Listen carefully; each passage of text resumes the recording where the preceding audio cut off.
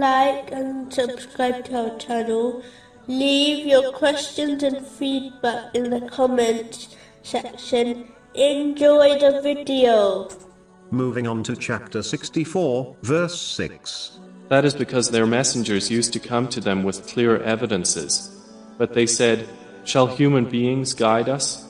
and disbelieved and turned away. In a narration found in Sahih Muslim, number 265, the Holy Prophet Muhammad, peace and blessings be upon him, warned that a person who possesses even an atom's worth of pride in their heart will not enter paradise. He clarified that pride is when a person rejects the truth and looks down on others. No amount of good deeds will benefit someone who possesses pride.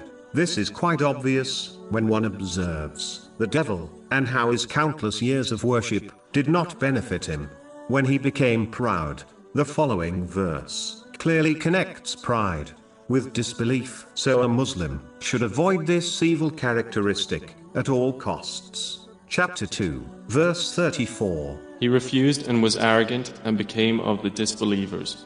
The proud is the one who rejects the truth when it is presented to them, simply because it did not come from them, and as it challenges their desires and mentality. The proud person also believes they are superior to others, even though they do not know the ultimate end of that person or themselves. This is plain ignorance. In reality, it is foolish to be proud of anything, seeing as Allah, the Exalted, created and granted everything a person owns. Even the righteous deeds one performs is only due to the inspiration, knowledge, and strength granted by Allah, the Exalted. Therefore, being proud of something which does not innately belong to one is plain foolishness. This is just like a person who becomes proud over a mansion they do not even own or live in. This is the reason why pride belongs to Allah, the Exalted, as He alone is the Creator and innate owner of all things. The one who challenges Allah,